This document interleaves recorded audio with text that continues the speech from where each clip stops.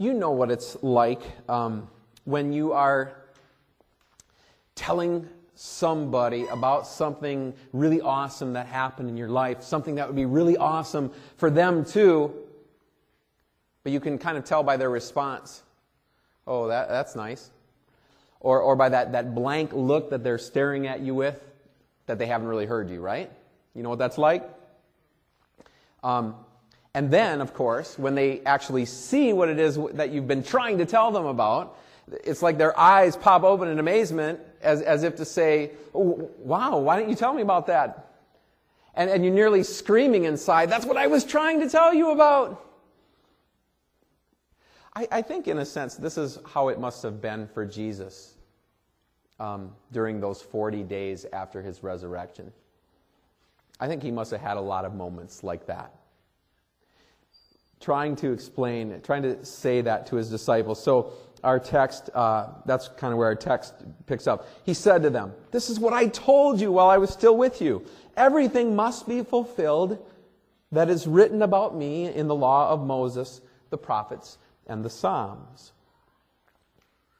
So in other words, hopefully you will now understand what seemed to be so foreign to you when I told you not long ago.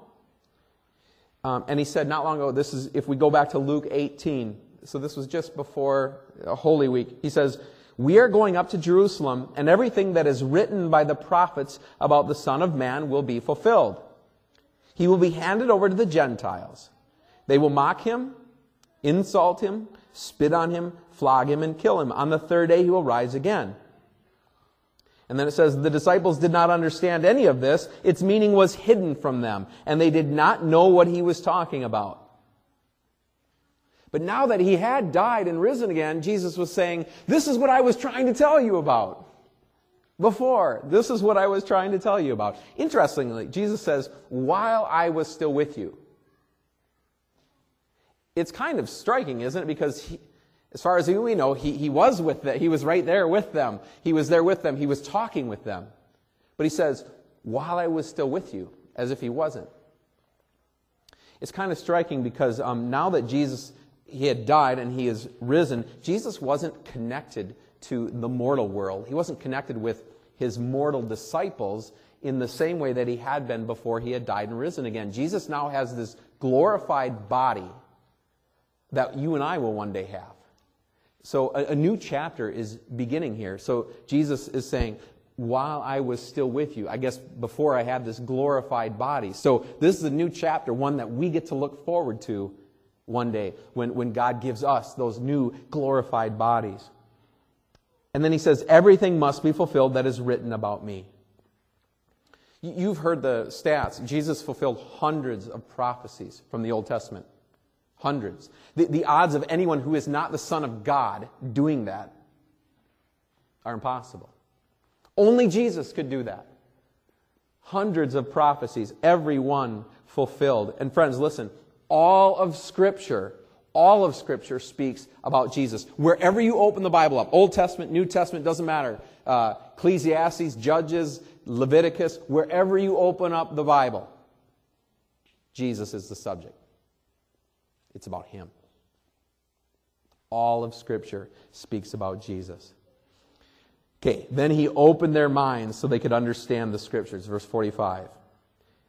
For years, Jesus had been showing his disciples that he, the Messiah, was the subject of the Scriptures, and that he had to die and rise again. And now that he died and rose again, he opens their minds so they understand it. First of all, this tells us something about Christ's power. He has the power to get in our minds and our hearts and change them. He can give us understanding that no one else can. And secondly, since he opened up the minds of these disciples, from here on out, the way that we see these apostles interpret the Scriptures in Acts, because they do it a number of times in the book of Acts, and the way that we see them do it in their epistles, it has the direct sanction of Jesus. So we can trust it because Jesus has opened their minds to understand the Scriptures. So now as they are explaining the Scriptures to us throughout the rest of the New Testament, We know that that was sanctioned by Jesus himself. We can trust it. Their minds were open. Their eyes were opened like the disciples from Emmaus just before this. Remember this story? The two disciples are walking to Emmaus. Jesus comes with them, and they don't know it's Jesus the whole way, and then they're eating with him, and all of a sudden their eyes were open to see Jesus. So Jesus opens their eyes just like that. In our lesson from Ephesians today, that second lesson that was read, Paul writes, and we quote this always before we start that Bible instruction class with you. Maybe you remember that. I pray also that the eyes of your heart may be enlightened, in order that you may know the hope to which he has called you. So friends, this is what God does for us through his Holy Spirit. He opens our minds. He opens our eyes to understand the Scriptures. You see, it's so important that we understand the Scriptures. It isn't just about going to church. Check. It isn't just about doing your 15-minute Bible reading. Check. It isn't just about, doing these things that a Christian does. And sometimes, like the disciples, the way that we live shows that we aren't understanding. And you could probably plug in for yourself what that is in your own life, right? There's times when we're not living in faith, when we're living in worry and panic. Obviously, we're not living in understanding of who God is and what he's done for us and how he's still here for us. Or when we get into the sinful kind of behavior that does not show ourselves to be children of God that he has made us to be. We're not living as though we've understood, that we understand the sins Christ has forgiven for us, the new life he's blessed us with. Or when we live in without courage, we live in fear of speaking for God, and we don't say the things that we should say, or we say things we shouldn't say. We aren't living in the understanding of the mission he's put us on. So sometimes the way we live our lives, like the disciples, show that we aren't understanding. We need understanding. Our eyes need to be open to grasp what this means for us, that this is real. Our eyes need to be open so we can see the living Jesus in his word, so that we can see him all throughout the scriptures, so that we can see that he is there. And to be comforted with the reality that brings for us. He's in heaven ruling over all things for our good because he's won the victory over sin and death. And when our eyes have been opened by the Scriptures, by the Holy Spirit working there to understand that, we live life in a whole different way. It gives us a whole new way to live and a whole new joy and comfort to live with. Going on, verses 46 and 47, he told them, "This is what is written, the Christ will suffer and rise from the dead on the third day, and repentance and forgiveness of sins will be preached in his name to all nations, beginning at Jerusalem."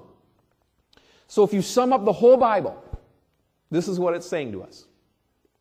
There is forgiveness of sins through Jesus for those who repent. The whole Bible, that is what it is talking about. There's forgiveness of sins through Jesus to those who repent. Let our eyes be open to that.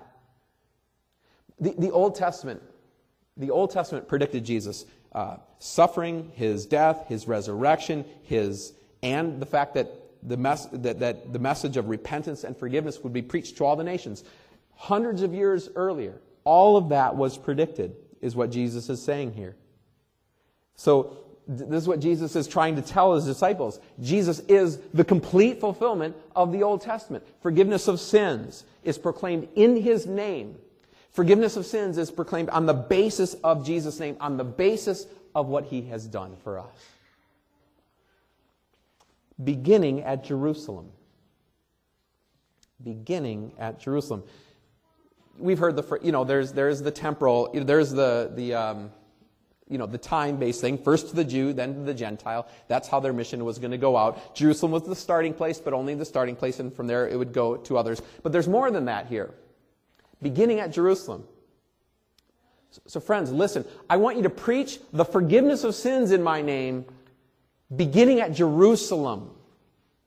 Jerusalem, the place where Jesus was put to death. The place where Jesus was rejected. The city that for centuries has been known for rebelling against God. Jerusalem, the grand central for sin and rebellion. Preach forgiveness of sins starting there. This is proof for all time that there is mercy from Christ for the chief of sinners, for Jerusalem. Friends, if Jerusalem can be forgiven, you and I can be forgiven. We've been just studying out there in Matthew what was going on, what was being taught in Jerusalem. If Jerusalem can be forgiven, if forgiveness of sins can be preached there, it can be preached to us. At this time, the disciples would have considered Jerusalem a very awful place. Think of all they had just been through at Jerusalem regarding Jesus and being jailed and everything else. It's not the nicest place to them. But Jesus made it very clear that even Jerusalem should have a chance to hear forgiveness on the basis of his name. As the Apostle Paul once said, you and I are the chief of sinners. Every one of you can say that about yourself. And I can say that about myself. I'm the chief of sinners. Why? Because I know about all the awfulness that's inside myself. All right? Each of you know all of the awfulness that is inside your own life and heart. That stuff that I have no idea about. We know, each of us knows how sinful we are. So we are the chief, we are the leader of sinners, each of us. And yet, even the chief of sinners, even people living in Jerusalem, have the chance to hear the message of forgiveness preached to us on the basis of what Jesus has done.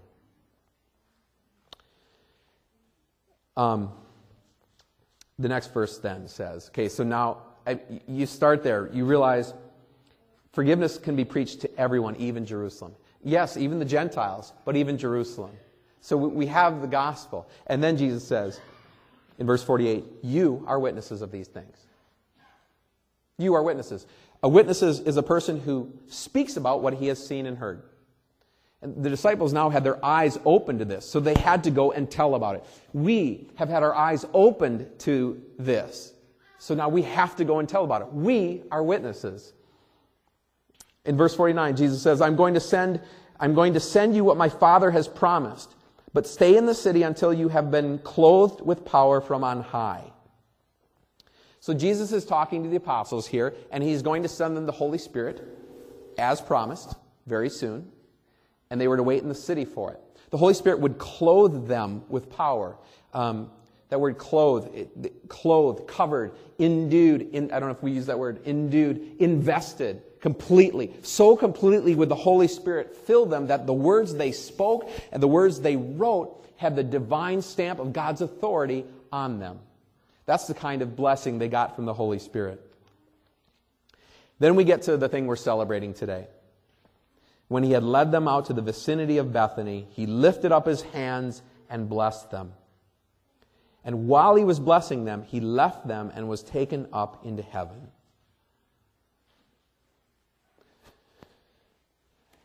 Have you ever dropped a loved one off at the airport? I know one of us has recently. I had to do it a couple of weeks ago. So picture doing that. Or have any of you had a loved one, a spouse, someone dear to you, drive away in a car on some kind of trip where they're going to be gone for a while? Kind of ever have to say goodbye to someone? Has everyone had to do that? Yeah? Well, what often happens when someone is going away from you and you've dropped that loved one that you're going to miss off at the airport or they're driving away, one of the things that they will often do, especially if it's a spouse, is they will blow you a kiss. It's kind of the last thing that you see them doing. And in a sense, it's kind of a way for them to say, I love you now, and I will keep on loving you even when I'm gone, until I come back, right? I love you now, and I will keep on loving you till I'm gone. In a sense, this is what Jesus was doing. Love came down to this earth. Love gave his life for us. Love came alive. And now love was ascending into heaven while blessing his people. So that when love is sitting at the right hand of God, his blessings in the lives of his people will continue even in a higher form, even in a greater form, until he comes back and returns one day. So, the fact that Jesus was blessing us while he left us, but by blessing us while he left us, Jesus was saying, I love you and am blessing you now. I will keep on loving and blessing you while I'm gone in a greater way.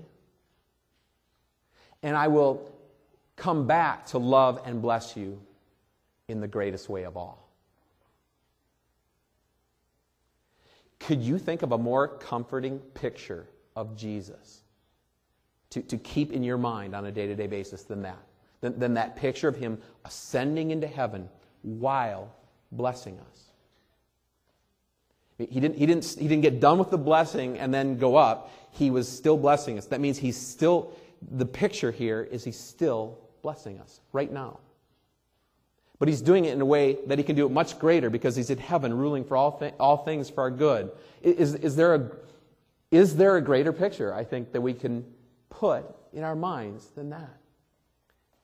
And as I studied this text this week, I think I now finally understand why a lot of you wouldn't know this, but a lot of our older churches in the Wells, a lot of the older church buildings have up on their altar, they have this ornate altar, and up is this statue, like a statue of Jesus ascending into heaven, blessing the people. And now I think I get why that's there, because I think that's the most comforting picture of Jesus that we can keep in our minds now, because he's not on the cross anymore. He rose again. The last time we saw him, he's ascending into heaven, blessing us. So what a neat image, I guess, to have on the altar. What a neat picture to remember of Jesus, to remind us that I love you now and will keep on loving you until I return. And here's the thought. If the angels were so moved by Jesus' birth into this world of tears and death, that they filled up the night sky with praise, then how much joy and praise must they have welcomed Jesus back into heaven with as they conducted him to the right hand of the Father? The right hand of the Father, this was the place Jesus earned by giving his life for us here and rising again to bring all people back to God. Can you imagine the sight of the angels conducting him to the right hand of the Father? This is the imagery we have on Ascension. I mean, can you imagine that? And here's the thing. Our eyes will be open to that, because one day we will get to see that. One day that scene with Jesus sitting at the right hand of the Father is a scene that we will get to see. Our eyes are going to be opened to that. And our bodies will be changed and be like his when we enter the King's presence. So we read in 52 and 53 that then they worshiped him and returned to Jerusalem with great joy. And they stayed continually at the temple praising God. So they worshiped him and they were filled with joy. They weren't depressed or disappointed because Jesus had left them. They were no longer in despair. They worshiped and were filled with joy. They just saw someone actually go to heaven. They must have understood where he was going and what was happening here. And so for the disciples, the ascension of Jesus was true confirmation that Jesus was in fact God from heaven. And so they went back to Jerusalem as he told them to, and they went to the temple, which seemed like the most likely place for God to meet them. And what did they do while they were there? They continually worshiped God. Openly now and publicly. So they stopped hiding behind locked doors. They were worshiping openly and publicly. There's no reason to hide anymore. Their God was alive and ruling in heaven over all things. So, friends, we can stop hiding our faith now, right? Our God has ascended into heaven. He's alive and he's ruling all things for our good. What do we have to fear? We can stop hiding our faith because our eyes have been opened to what this means for us. And so now we need to go and tell. We need to go and be his witnesses. We need to tell about what we have seen. All right, so here are 4 lessons we can take home from this text. Number 1, how important the Scriptures are. How important the Scriptures are. The risen Jesus still points us toward the Scriptures. Earlier in his ministry, Jesus, he told his disciples about a rich man and a poor beggar named Lazarus. Both of them died. Lazarus went to heaven. The rich man went to hell. And in hell, that rich man was begging Abraham to send Lazarus back from the dead to warn his brothers. Okay? Quoting, "If someone from the dead goes to them, they will repent." He, Abraham, said to them, "If they do not listen to Moses and the prophets," that's the Scriptures, "they will not be convinced, even if someone rises from the dead." So now that someone had risen from the dead, Jesus had risen from the dead, Jesus doesn't just show himself as risen to the disciples. He opens their minds so they can understand the Scriptures. He still pointed them to the Scriptures. Same thing as he does with us today. The risen Jesus still points us to the Scriptures. That is where our eyes will be opened. And that is where we will come to faith and be saved. That is how important the Scriptures are. That's lesson number 1. Second thing, forgiveness is what the Bible is all about. When you sum it all up, when your eyes have been opened to understand it all, you will see forgiveness through Jesus.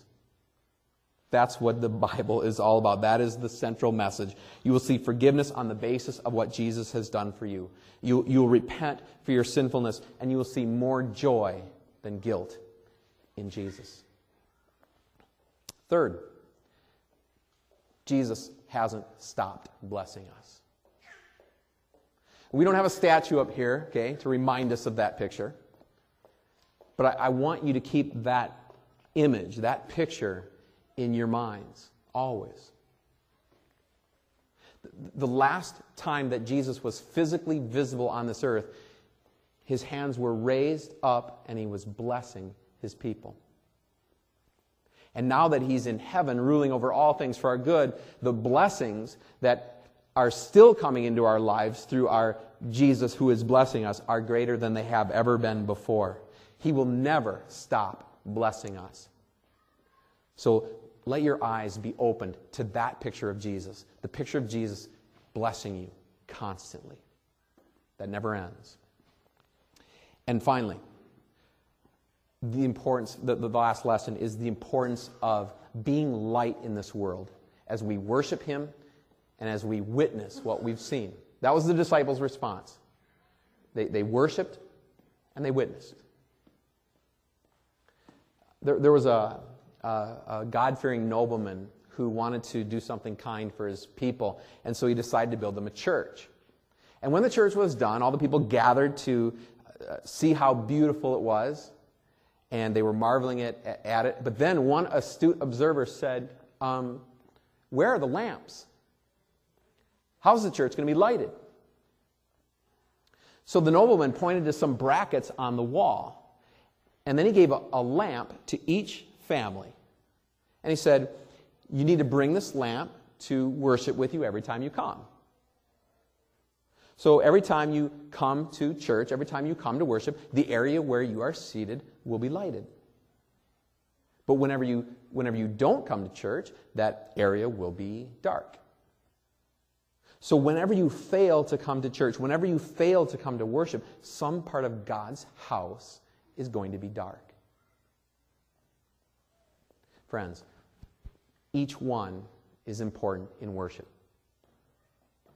In worship, in our worship gathering together, each one is important. Each one of you brings to the worship experience your light, your response, your prayers, your confessions, your love and compassion to be shared with others.